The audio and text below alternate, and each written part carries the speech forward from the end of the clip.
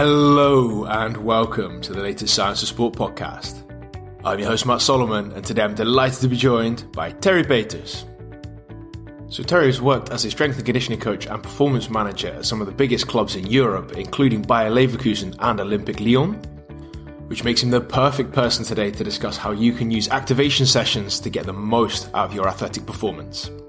So without further ado, it's time to welcome Terry onto the show. So Terry, welcome to the Science of Sport podcast. It's a pleasure to have you back on. Thank you. It's a pleasure to be back. Excellent. So can you give us a quick introduction as to who you are and what you've been up to until now? Yeah, my name is Terry. I'm a performance coach. My last three projects were with in football, were Olympique Lyon and Bayer Leverkusen. And my latest, after leaving Lyon, my latest project is Jumbo-Visma, the road cycling team. So something completely different than football, but not less interesting. And before that, I started my career at the Dutch Olympic Federation. And from there, I made the transfer to football and I stayed there for the last, now it's been 12, 13 years, I think. And time flies. You've done a lot in those 13 years, right? Goes too quick. Goes too quick. So obviously we're here to discuss football, and you've worked with some big clubs and obviously some big players within that. But your job is to manage their performance, and that includes work in the gym. So what do footballers benefit from in terms of that transfer from gym-based exercises through to on-pitch performance? Well, as a football player, you have to navigate through an extremely chaotic environment on the pitch. And to be able to do that, you need to be supported by proper athletic development. And what that contains, in my opinion, are like 4 parts, so to say, is you have to increase your movement vocabulary. And you have to be able to articulate all those movement patterns very, very well. This is the absolute basic. And for me, that starts in the gym. You bend, you flex, you rotate, all the basic movement patterns we know. So it starts with that, because it's just like when we have a conversation, a message should be clear. And moving is like the message of the body, sending a message out there. It's the brain trying to send a message, and it's the body giving it, like an entity. Second is obviously enhancing performance. So the classical stuff: strength, speed, endurance, coordination. This is what I think we have to develop off the pitch as well, because there we can control the work-rest ratios, etc. Injury prevention, even though there is not a specific biological adaptation called injury prevention, I do think it is the consequence of proper athletic development. And really, I cannot emphasize enough, doing the basics well is absolute key. So when we're on the pitch with Peter Bos as a coach, for example, even the elite players spend a lot of time passing, kicking, doing technical drills, even though they are years behind that phase. And I believe in the gym it's the same. You have to stick with absolute basic movement patterns and keep repeating them over and over again until they are at the best possible level. I really believe that should be the basic of indoor work, because it counts as an activation session as well. And besides that, I think increasing readiness by optimizing recovery is a very important part as well.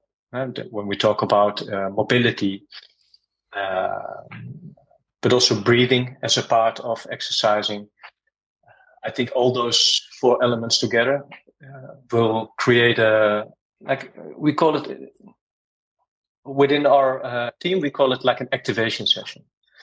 So I think it's a very good way to activate the body as well, and to use it as a primer to go on the pitch and be ready for all the chaos which is coming to you.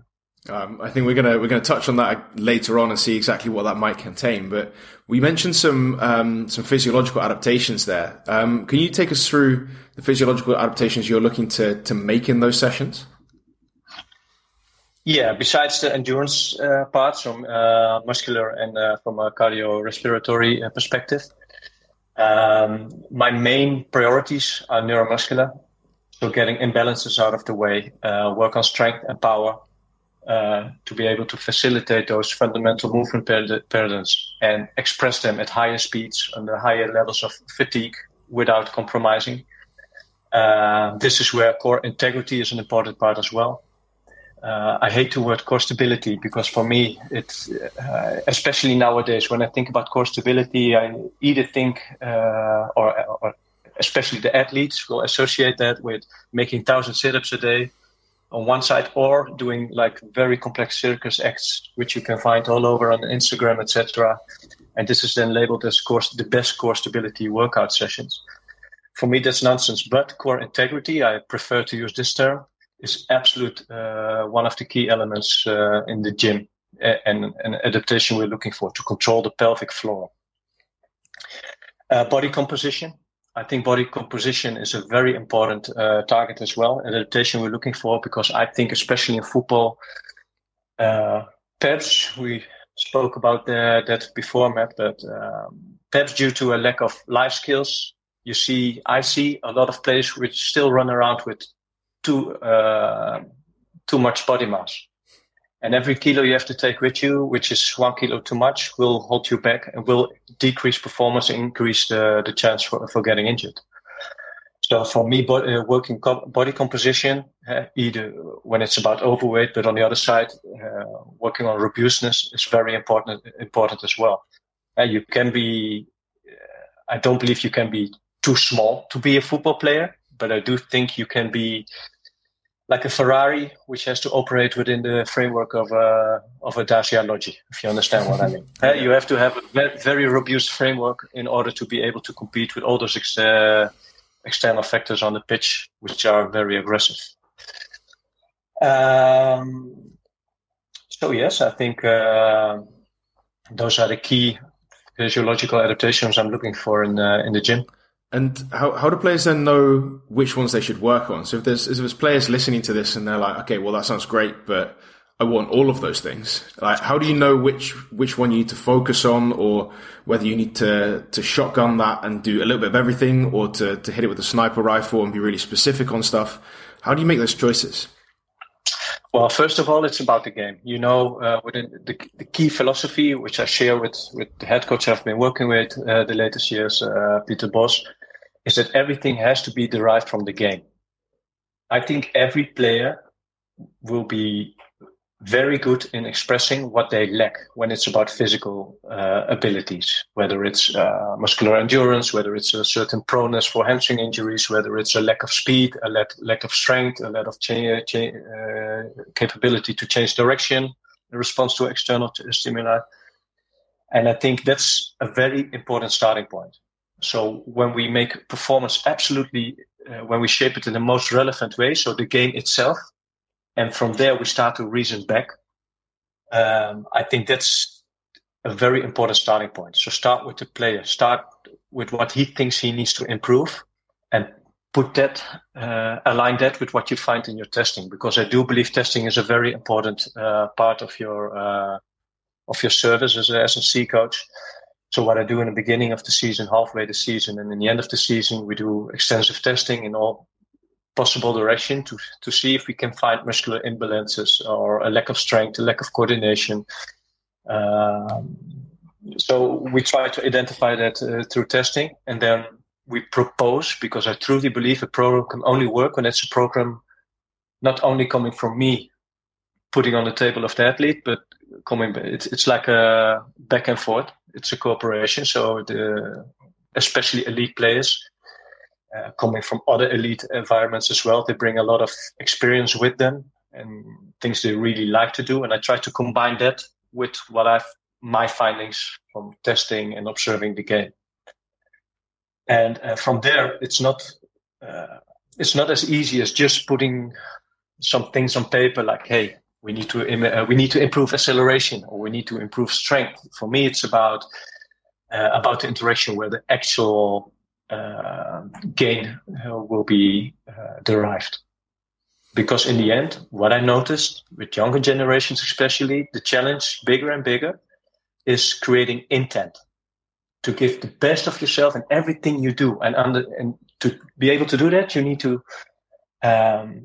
have maximum buy-in, and you create buy-in by creating a very clear story and a structure created by the two of you.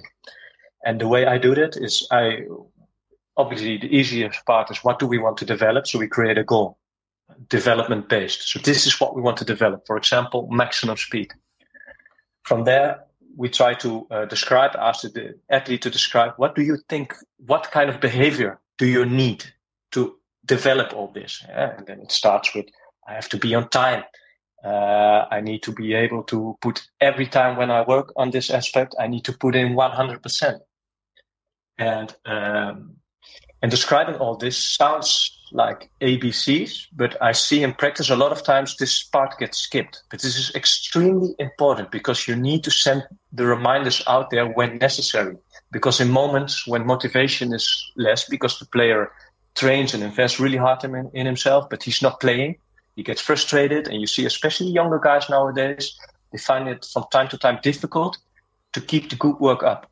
And this is where you have to create habits. And to be able to create habits, this brings in this part of your work with the athlete where you interact about how are we going to organize things. And then the last part is, what kind of support do you expect from me? And what kind of support can I offer in terms of technology, etc., and facilities and coaching time? And I think those three parts, like from goal to behavior to what do we need to support all this, I think this is extremely important to include. I think that's a really interesting insight. And when players have got all of those things in order, right? So let's say they've worked out that their key physiological variables that they need to get hold of are A, B, and C. They've worked out where their psychological barriers might be and what kind of behavior they need to implement to then reach those goals. How can players start to work on these variables? So if you're in the gym, for example, and you want to improve, let's say, that core integrity that you mentioned earlier, what kind of stuff can players be doing then to achieve those kind of adaptations? Well, first of all, I don't believe in sessions which are very extensive. So I hate sessions which take typically more than 25, 30 minutes, because most of the time those sessions will be done before they go to the pitch. Unless when there is a strength objective, then I'm convinced that this should be done after the field session for tons of physiological reasons, which we're not going to dive in all the way right now. But I do believe in microdosing. And what I mean with microdosing is that often it's difficult to identify what works and what doesn't work. But the answer is really simple. The difference between poison and nutrition is the dose. And I believe applying microdoses every day, a little at a time, no more than 5-6 exercises, 2 sets, dependent on readiness. So when you feel, based on interaction with the player, based from objective points of data, when you feel he's less ready than he normally is, decrease the work. You can increase when he didn't play, when he feels really up to it, when all the objective measurements gives you a green flag. Then you can upscale the work a bit. But I think this is, for me, organizing this work is very organic. There's not a linear path which tells you have to do it every day. You have to do those amount of sets, reps with this amount of rest in order to get to realize the objective. So when we talk about core integrity, for example, this is like a relatively low intensity work. This is like literally the first work you could be doing on your day.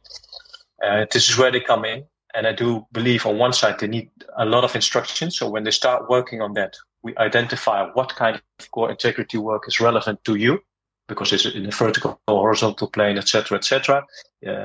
Does it have to be related to anti-rotation, or is that less relevant for this player? So you need to tailor-make this for every player, and then you start on a highly instructive level in terms of reps, how to do it, how to fire those deeper abdominal muscles properly, and then more and more I want to let them work autonomously. So in the end, they come in the gym, they grab a plate, and they start out working for themselves. Because I'm not only conditioning core integrity, I'm conditioning their willpower and their ability to organize themselves as well. Absolutely excellent. And I'm really interested to hear then what one of those activation sessions contains, right? So you've kind of alluded to some stuff which might go on, but can you take us through then, let's say the player comes in the morning and we know now that they're going to do an activation session before they go onto the pitch. They come in the morning. What are they going to do when they get into the gym? When they get into the gym, first of all, based on the testing, based on the feedback we get from the medical staff as well, the first 15 minutes, basically, they have time on their own. I do that for two reasons. One, this 15 minutes, perhaps they have one or two exercises coming from the physios, working on certain elements which is related to previous injury or preventing a certain problem where they are very prone to. This is one reason, so they can do that in their own tempo and get into the session slowly but sure. But after this 50 minutes, this is where my activation starts, because it helps me, because everybody will be there already in the room. So this avoids the moment where you say, fuck, you're 30 seconds late or you're 1 minute late and I need to attack on that. I don't want to spend my energy on that. So you want to create good habits. So I like to have this 50 minutes in advance. Like the physios and the players, they do their thing. And a lot of players have their own things they really need to do, and otherwise they can't go to the pitch. So we can get that off the bucket list, and then we get into our session. And basically I start with core integrity. So we give them, based on how big the objective is, more or less work within the core integrity part. So we start on the plate, doing hip extensions, anti-rotational work. And this is for every player individual. It's very dependent on your body structure and where you need to improve. Then we, as I always say, you have to get on your feet. And then you need to translate this to more and more. So the activation session starts with horizontal on a plate, and it should be ending with movement patterns very, very close to what they will be doing on the pitch. So it starts with core integrity, then they get on the feet. We start with some coordinational work. And sometimes this can be as easy as a running ABC, just a standard football warm-up. And then add it with every player individual. Some needs to do some extra strength work. The other is going to do some speed work. The other is going to do some more core integrity work, but in the vertical plane. And then they go out to the pitch, because this is an important add-on. This activation is at the same time also the warm-up for the training. And do they then go straight into a relatively high intensity training session, or do they also warm up with the ball a little bit first? No, this is all included in the gym. So when they go on the pitch, they typically go directly in a passing exercise, which has a good dynamic in there. And from there, they go to positioning games and all the other work, which is of higher intensity. And can you take us through maybe some examples of exercises that you would use to fill those gaps? So you've outlined a really nice system as to how you progress that session. Can you fill that in with some different exercises for us? It can be made up for a fictional athlete if you want, but just to give some more context to that system. Yeah, no problem. So they start with the core integrity. Besides the earlier mentioned facts, core integrity, I think is also very, when they're on the plate, there is still the part where you can have a little bit noise, where you can have a little bit going back and forth, like small communication and talking. And from there, they go to the vertical work, so on their feet. They start with more like soft tissue strengthening work. This is how I typically call it. So those are isometrical exercises, or exercises where you are doing, for example, calf raises, 2 feet up, 1 foot down, very slowly, focus on the eccentrical part. For hamstrings, we can make up tons of exercises for that. But like reverse lunge with the flow in, with the sliding backwards, very slow, but we focus on quality of movement. So high quality of movement in every plane. And this is very important, knee and hip dominant. And from there we go to the more aggressive stuff. So this is the first part where you actually get to see the body express some level of speed. So there we go, for example, to the Kaiser squat. We make a half squat, very explosive, or a Bulgarian squat. I prefer that even more. I prefer unilateral work over bilateral work. And this is where I asked them to excel, but everything on very low volume. So like with me in the gym, you will never get to see 3 series of 20 reps, for example. Unless there's a very specific muscular endurance objective we try to chase. But I want to have high quality and high speed exercises in that part. And from that part, when we finished all that, we go to like more running based exercises. And this is why I mentioned that the connection to the pitch is very important, the philosophy which is over there. Because in the last part, when we try to translate this into speed, for example, with the 1080, we've been using this a lot to do it with resistance, or some players even based on overspeed. In this last part, because I like to address speed in a very controlled environment before they go to the pitch within the scales. And this same applies, and this is the absolute last part. So this is firstly is most of all linear. Then they go to the change of direction, cutting in increasing tempos with a high focus on quality. So if they go from there to the pitch, they should be more than ready to move. But I didn't only insert a warm-up like, hey, we're moving and we're doing everything. We try to tick every box because those need to be ticked before we can go into training.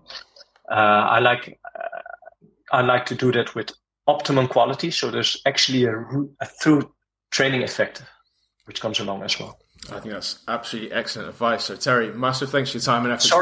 Sorry if I talk too much. Yeah, not at all. I think we're pretty much perfectly on time. I think it's absolutely spot on. And I think obviously really interesting to get an insight into how you can plan those sessions. And to, instead of just saying, right, you're going to warm up, go and do a rondo, whatever, to actually, hit some key physiological variables and make them better athletes, in an activation session, a strength session, as opposed to, just, all right, okay, you go do the warm-up over there and we'll see you in 15 minutes. So, I really appreciate it. Thank you very much. No problem. And that's it. Once again, a massive thanks to Terry for all of his hard work on today's podcast. I really appreciate it. I'm sure you do at home too. Before you leave, I'd like to put you in the direction of the Science of Sport Coach Academy. Now, the Coach Academy is an overgrown library of online sports science courses which are broken down into bite-sized chunks, and that means you can fit it in and around your busy coaching schedule. Every time you complete a course, you'll also receive a certificate of completion, which means you can prove your ongoing education. So if you'd like to get into the Coach Academy completely for free for the next 7 days, hit the link in the show notes and you can be in there in just a moment's time. And of course, if you have enjoyed today's podcast, it'd be fantastic if you could recommend us to a coach, a colleague, an athlete, or a friend. That means that we can keep bringing the best possible guests and the best possible content. And that's it. Once again, I'm Matt Solomon for Science of Sport, and I'll speak to you next week.